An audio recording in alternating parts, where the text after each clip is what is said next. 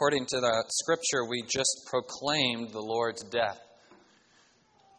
And for the early church, proclaiming the Lord's death by meeting publicly in worship and taking Lord's Supper meant possible ridicule, persecution, even death. For us in our day and age, now that church is no longer a cultural expectation, there's no external pressure forcing you to come to church on Sunday and proclaim the Lord's death. And though at this time we may not do so at risk of great persecution or death, certainly the world says, don't these people know they don't need to give up their Sunday anymore? Don't they know that this tradition is just tradition? And yet we are proclaiming to the world that Jesus is real, He is God, He's the Son of God, and His death and resurrection means something ultimately. It purchased our salvation, and it's the only way to the Father through faith in Jesus Christ. So thank you for gathering this morning and proclaiming the Lord's death together. It strengthens my faith. I hope it strengthens your faith, and it's a great testimony to the world.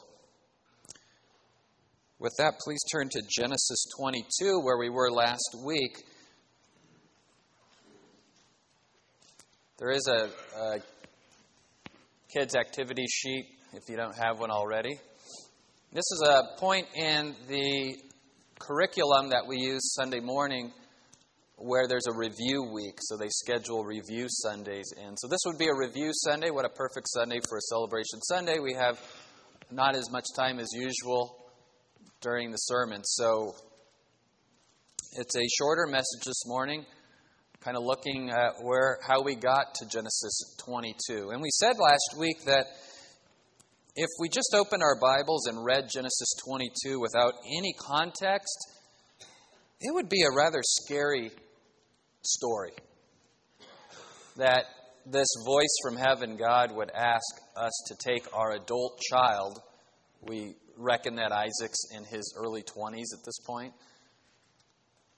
And we're looking at these graduates up here who are 18. So we're in the ballpark, so we have a very good visual. And to take them to Mount Moriah and sacrifice them to God, literally. And because we're Christians, we understand that the story points ultimately to Christ. It's easier to digest the story, but think in God's revelation, those before Christ, God-fearers before Christ, didn't have the reality of the cross to fall back on. Oh, God really didn't want Abraham to sacrifice his son on the mountain. This is all about Jesus dying on the cross. They didn't have that reality to let them off the hook. So as we read through God's Word from Genesis to Revelation, we have to keep that in mind. Whatever the story meant to the original hearers has to be the first thing that it means to us. What transcendent truth was true for Abraham that will be true for us as well? Yes, we saw that ultimately the story was pointing to Christ. But what did Abraham learn? What was the point of God taking him through that? The passage started out saying, and God tested Abraham. When a passage begins with those words, you take note and you realize this passage is about a test. Then as we read through the passage, we see a word pop up over and over and over again. And when you study your Bible and you see a word repeated often in a passage, that's important. Underline it, circle it, highlight it. The word I want to bring your attention to this morning is provide. Provide. Genesis 22:8, Abraham said, after his son had asked him, Father, we have the fire, we have the wood, where's the lamb? Abraham said, God will provide for himself the lamb for the burnt offering, my son. So the two of them walked on together. After Abraham binds Isaac, puts him on the altar, and raises the knife over his head, the angel of the Lord appears and says, "Do not stretch out your hand against the lad, and do nothing to him, for now I know that you fear God, since you have not withheld your son, your only son, from me." Now keep in mind that when a regular angel comes to speak, they say, "God says this to you." This angel says, "Now I know that you fear God, since you have not withheld your son, your only son, from me." This is the angel of the Lord that most theologians agree, is a Christophany. It's Jesus Christ come in the person of, or in the image of, the angel of the Lord. And we said last week that in the New Testament, after Jesus comes in the flesh, we never see another reference to the angel of the Lord. We call this a Christophany. Christophany. And the irony is thick for us as New Testament believers, because we realize that ultimately Jesus is the Lamb that God provided as a substitute for us. So here's the Lamb himself saying, "Do not lay a hand on the boy." Do not lay a hand on the boy. "For now I know that you fear God, since you have not withheld your son, your only son, from me." Then Abraham raised his eyes and looked, and behold, behind him a ram caught in the thicket by his horns. And Abraham went and took the ram and offered him up for a burnt offering in the place of his son. You can't get any clearer explanation of substitutionary atonement in the Old Testament maybe than this line. Offered up the burnt offering in the place of his son, except for us, it's the other way around. Offered up his son in the place of us. Abraham called the name of that place, "The Lord will provide." There's that word, provide. The Lord will provide. As it is said to this day, "In the mount of the Lord it will be provided." What is that place today? Nothing less than the place of the temple on Mount Moriah, Jerusalem, the holy city. Not far on those same mountains, Calvary, where the Lord indeed provided salvation. As we've been reading through the Old Testament, we've been seeing, ever since Adam failed the test in the garden, that each successive man has also failed. But in Genesis 3:15, God promised that by the woman's seed a Redeemer would come. Somebody who would pass the test where Adam had failed. And so that is the drama that drives the whole story of the Bible. Where's the seed? Is it Abel? Is it Cain? No. Is it Seth? No. Is it Noah? No. Is it Shem? No, but the seeds running through this line. Could it be Abram? Could it be Abram? And yet we've seen Abram fail tests. Never quite completely trusting in God's providence until we get to this story and he trusts God with the most precious thing he could possibly trust him with, his son, his only son, the child of promise. The child God promised him. The child God said, "Through this child I will make you a great nation. I will give you seed and land and a great nation, and I will bless you. And I'll bless all the nations of the earth through you." And as we're reading through the story, if we were not New Testament saints and we didn't know how the story ends, we would be saying at this point, if somebody's going to come and pass the test where Adam failed, I'm beginning to think that it's going to have to be God himself. But can God take the place of a man if we're looking for a man to fulfill the creation mandate God gave mankind, to fill the earth, multiply, fill the earth, have dominion to the glory of God? We can't seem to find a man that can fulfill this, but if God came and did it, it wouldn't be man fulfilling it. So it almost seems like someone who's God and man needs to come and pass the test where the first man failed. The story's headed in that direction. And we as New Testament saints understand, yes, that person is Jesus Christ, the God-man. When he did come and claim to be God, he ruffled many feathers. These people were not looking for a God-man. But after he died and rose and was on the road to Emmaus, as we saw in the video, he explained, all of this story was about me. Now you know why the God-man had to come and pass the test where the first man failed and every other man since has failed. What was the test the first man failed?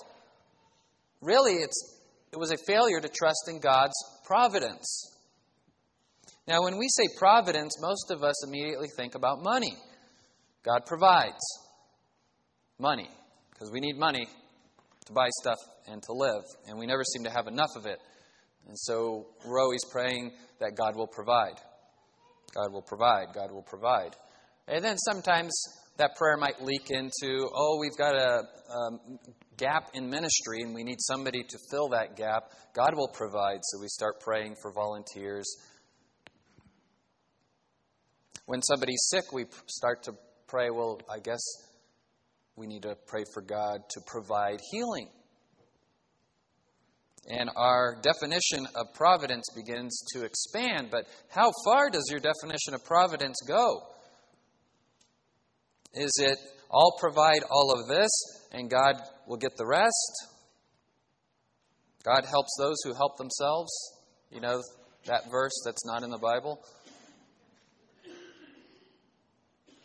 Let me read you a quote from a professor at University of Texas at Austin. I never can pronounce his name. It's like Jay Bezuski. It's one of those Polish names with more consonants than vowels. There's like one vowel and 15 consonants, that kind of name. A few years ago on graduation day, the book we gave the graduates was How to Stay Christian in College by this author. I still highly recommend that book. And so you can go on Amazon.com and search by title, not by author, because I can't spell his name. And just punch in How to Stay Christian in College. First book that'll come up. He was raised in the church because he's from the South, and everybody's raised in the church in the South, from what I hear. And he abandoned the faith because of intellectualism. He didn't want to be considered unintellectual or unsophisticated. And then he came back to Christ, and now he's really shines a light for Jesus on a very hostile campus. UT Austin is the liberal enclave in Texas, from what I understand. True, Andy? Yeah? All the artsy people hang out in Austin. But he's very vocal about his faith on campus. And in an interview with World Magazine, which is actually a Christian publication, it's not like Worldly Magazine. It's a good magazine. I recommend a subscription to it. They're interviewing him about his faith and asked, when did he eventually become a follower of Christ? He said, fundamentally, I had abandoned him because I didn't want God to be God and wanted myself to be God. The usual reason.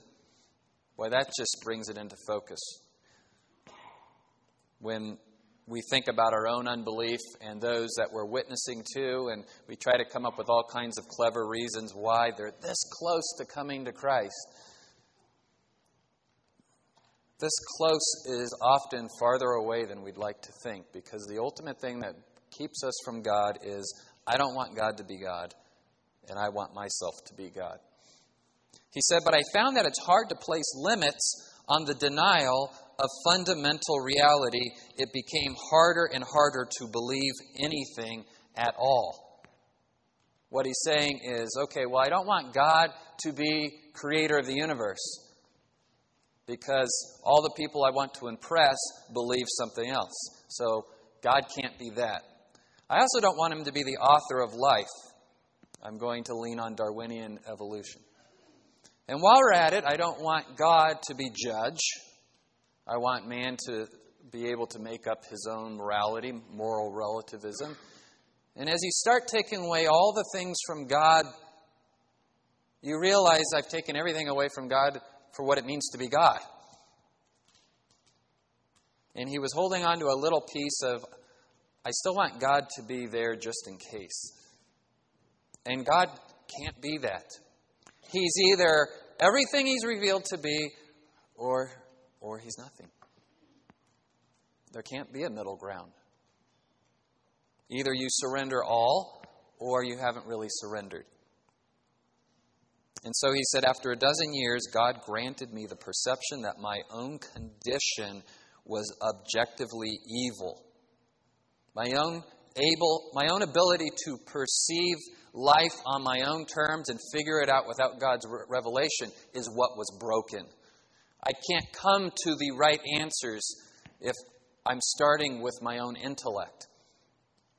Because it's broken, it's fallen, it's bent away from the truth. This broke through all my denials when I realized that I had been wrong about everything. I gave in completely and returned to him. What he's really saying is he had to learn to trust in God's providence according to a biblical definition of providence. So I want to give you that definition this morning and really give you this to think about as we sing worship songs about I surrender all and you are everything. This is what it means. We may define God's providence as follows, according to Wayne Grudem in his systematic theology. God is continually involved with all created things in such a way that he, number one, keeps them existing and maintaining the properties with which he created them. That's a huge statement. We're saying God's providence is that if it were not for God, there'd be nothing in existence but God. So God's providence provided existence for everything material and spiritual. And he maintains the properties with which he created them. Everything functions the way it's supposed to function because he's providing the power to uphold all of that. When we wake up tomorrow, the laws of gravity and all kinds of cosmological constants and the speed of light and all these things are going to be what he created them to be because he's going to keep them that way. The universe isn't going to fall into chaos. We're also acknowledging, number one there, that if not for God, there'd be no us. Not only no us, but nowhere to live out our lives.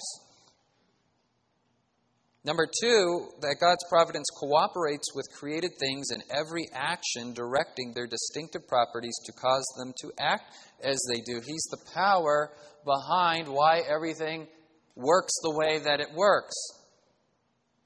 See, it's getting really hard to squeeze God out of your life and compartmentalize him over here if he created all things and sustains all things, and by his power works in and through all things. And if that wasn't enough, number three, directs them to fulfill his purposes. What God has desired to accomplish in history will come about because of his providence. In a way that our actions have meaning and purpose. I know that's a difficult concept, and we could talk about it until we go home to be with the Lord, and that's when we'll understand it. We're not going to understand how God's providence and human action work together. You just trust that they do. That's what the Bible's revealed to us. Perhaps when we get to heaven, we won't get the answer, we just won't care about the question anymore. Either way, we'll be satisfied. So what has God provided then? He's provided existence. He's provided our lives. He's given us purpose. These are big concepts here, people, right? It's not the small stuff He's provided. Oh yeah, He provides that too. But really, compared to existence, life, purpose, justice, there's ultimate justice in the universe. There's love. There's mercy. There's grace. In short, there's a story, a real story that we're part of. It's not like one of those movies like The Matrix where we're going to wake up one day and realize it's all a dream. It's real life, and He's provided it. Can you come to grips with that? Can you trust that God is everything? He's all in all.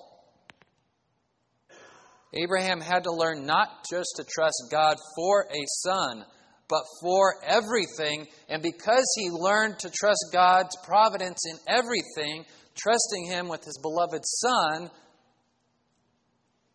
became easy in a sense. Well, of course I'm going to trust God with my son. He gave me a son. We were too old to have our own son. Even if they weren't too old, our children are a gift from God. He opens the womb. He blesses with children. He gives us life. He gives us every day, every breath we have on this planet.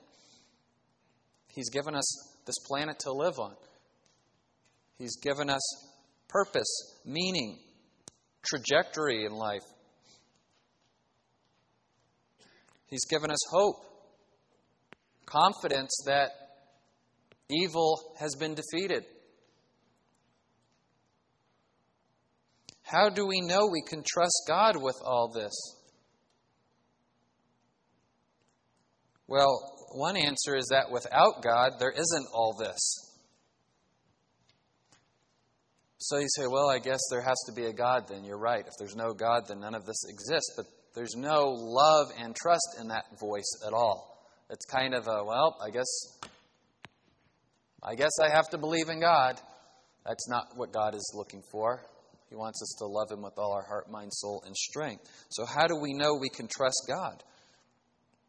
How can we trust His providence? And we have Genesis 22. It helps us. If Father Abraham is intended to be a type or an illustration of our Heavenly Father, right? So in that story of Abraham and Isaac, Abraham is playing the role of God the Father. Isaac's playing the role of Jesus Christ.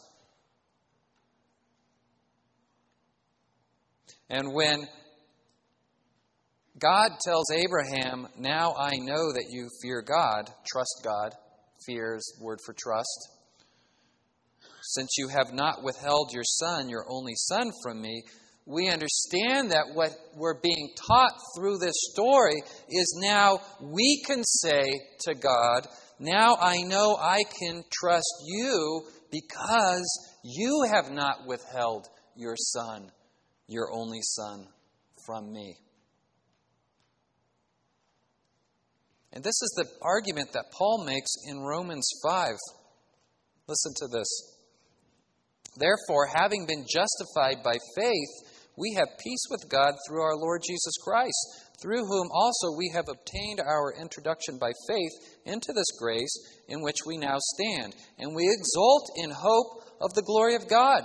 And not only this, but we also exult in our tribulations. Why? Why, Paul? Why can we exult in tribulations? Knowing that tribulation brings about perseverance, and perseverance, proven character, and proven character brings hope. And hope does not disappoint, because the love of God has been poured out within our hearts through the Holy Spirit who was given to us. For while we were still helpless, couldn't provide for ourselves, helpless, could not provide for ourselves, at the right time Christ died for the ungodly.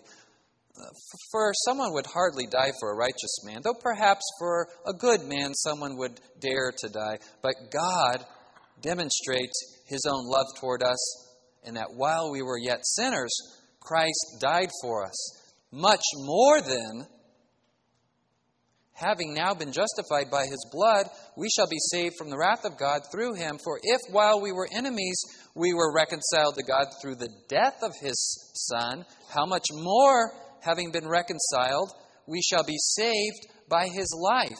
And not only this, but we also exult in God through our Lord Jesus Christ, through whom we have now received the reconciliation. The argument is, if this God would not withhold His Son, His only begotten Son, to save us from death, how much more then can we trust in His providence to provide everything we need in life?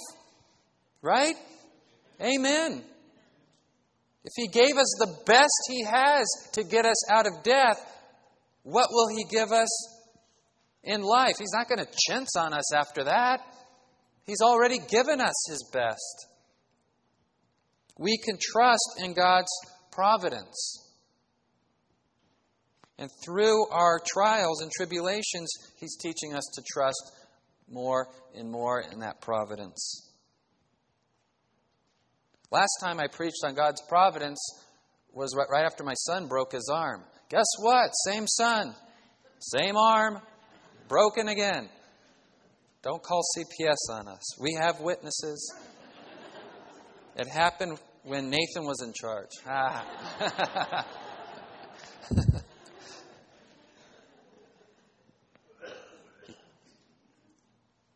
But we've just gotten to that place, just like you, where with your finances, you're like, I think we can see daylight. Oh, back to the ER. God provides.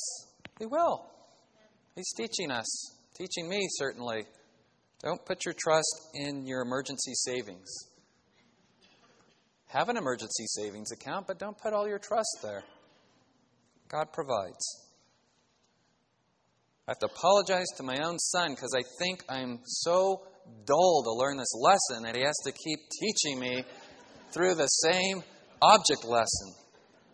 We were driving to the hospital, and I said, trying to cheer him up, guess what, son? Sunday sermon's about God's providence. He'll provide us good doctors. Everything's going to be fine.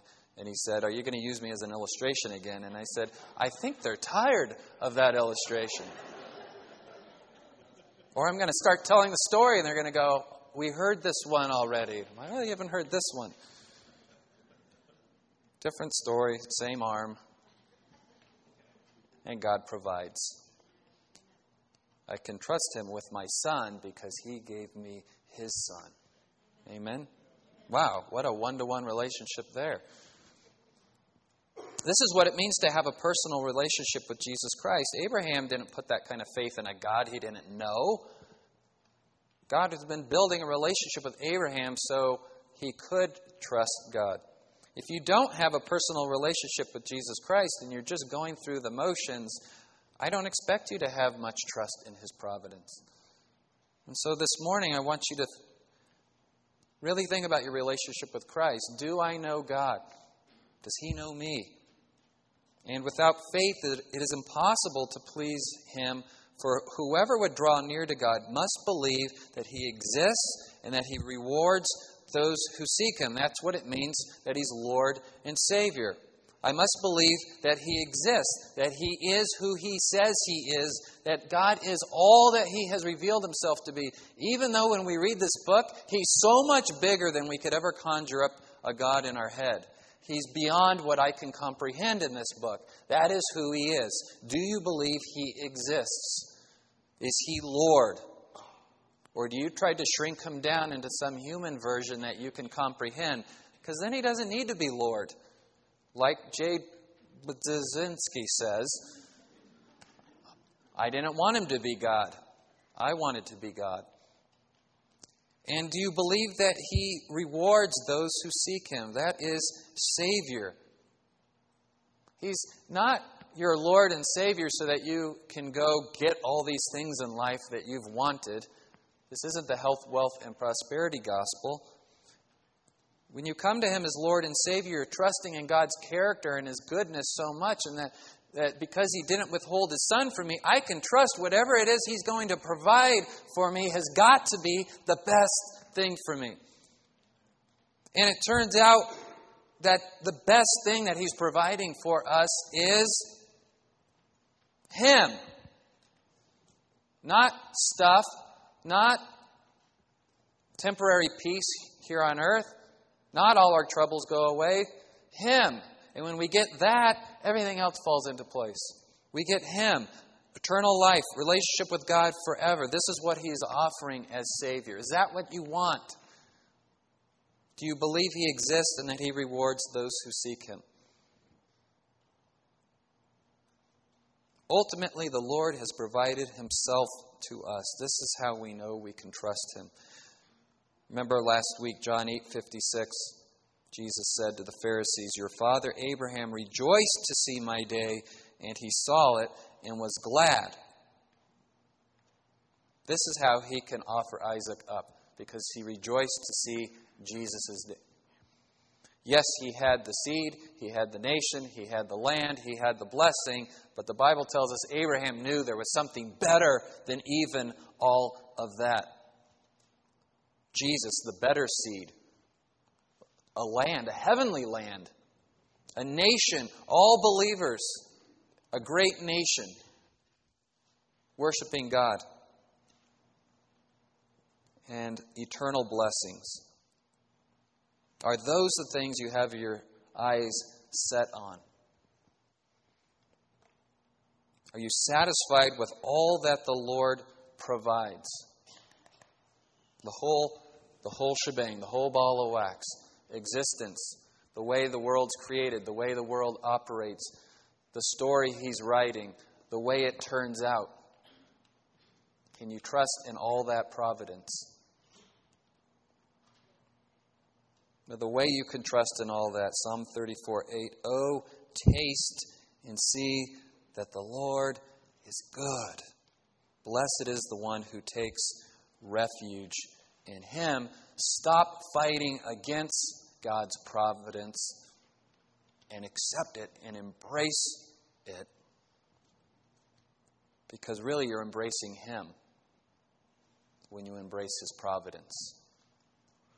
Then when you sing, "All I need is Jesus. He's my everything. He's my all in all," you understand what that means. And we don't have to walk out of this place singing that and then grabbing a hold of this world for dear life again. So hang on to Jesus. Don't let go. Amen? Amen. Let's pray. Father, thank you for your providence. We see Abram, the great father, but you are the great father. Abraham, the father of many. Jesus, you are the better Abraham, the spiritual father of all those born again, the better Isaac, a better sacrifice, a once and for all sacrifice. Lord, we are beginning to understand what it means that you are all, in all, and all things happen in you and through you. Teach us to trust you. Lord, now we know you love us and we can trust you because you did not withhold your Son, your only Son, from us. In Christ's name we pray. Amen. Amen. You're dismissed. God bless you.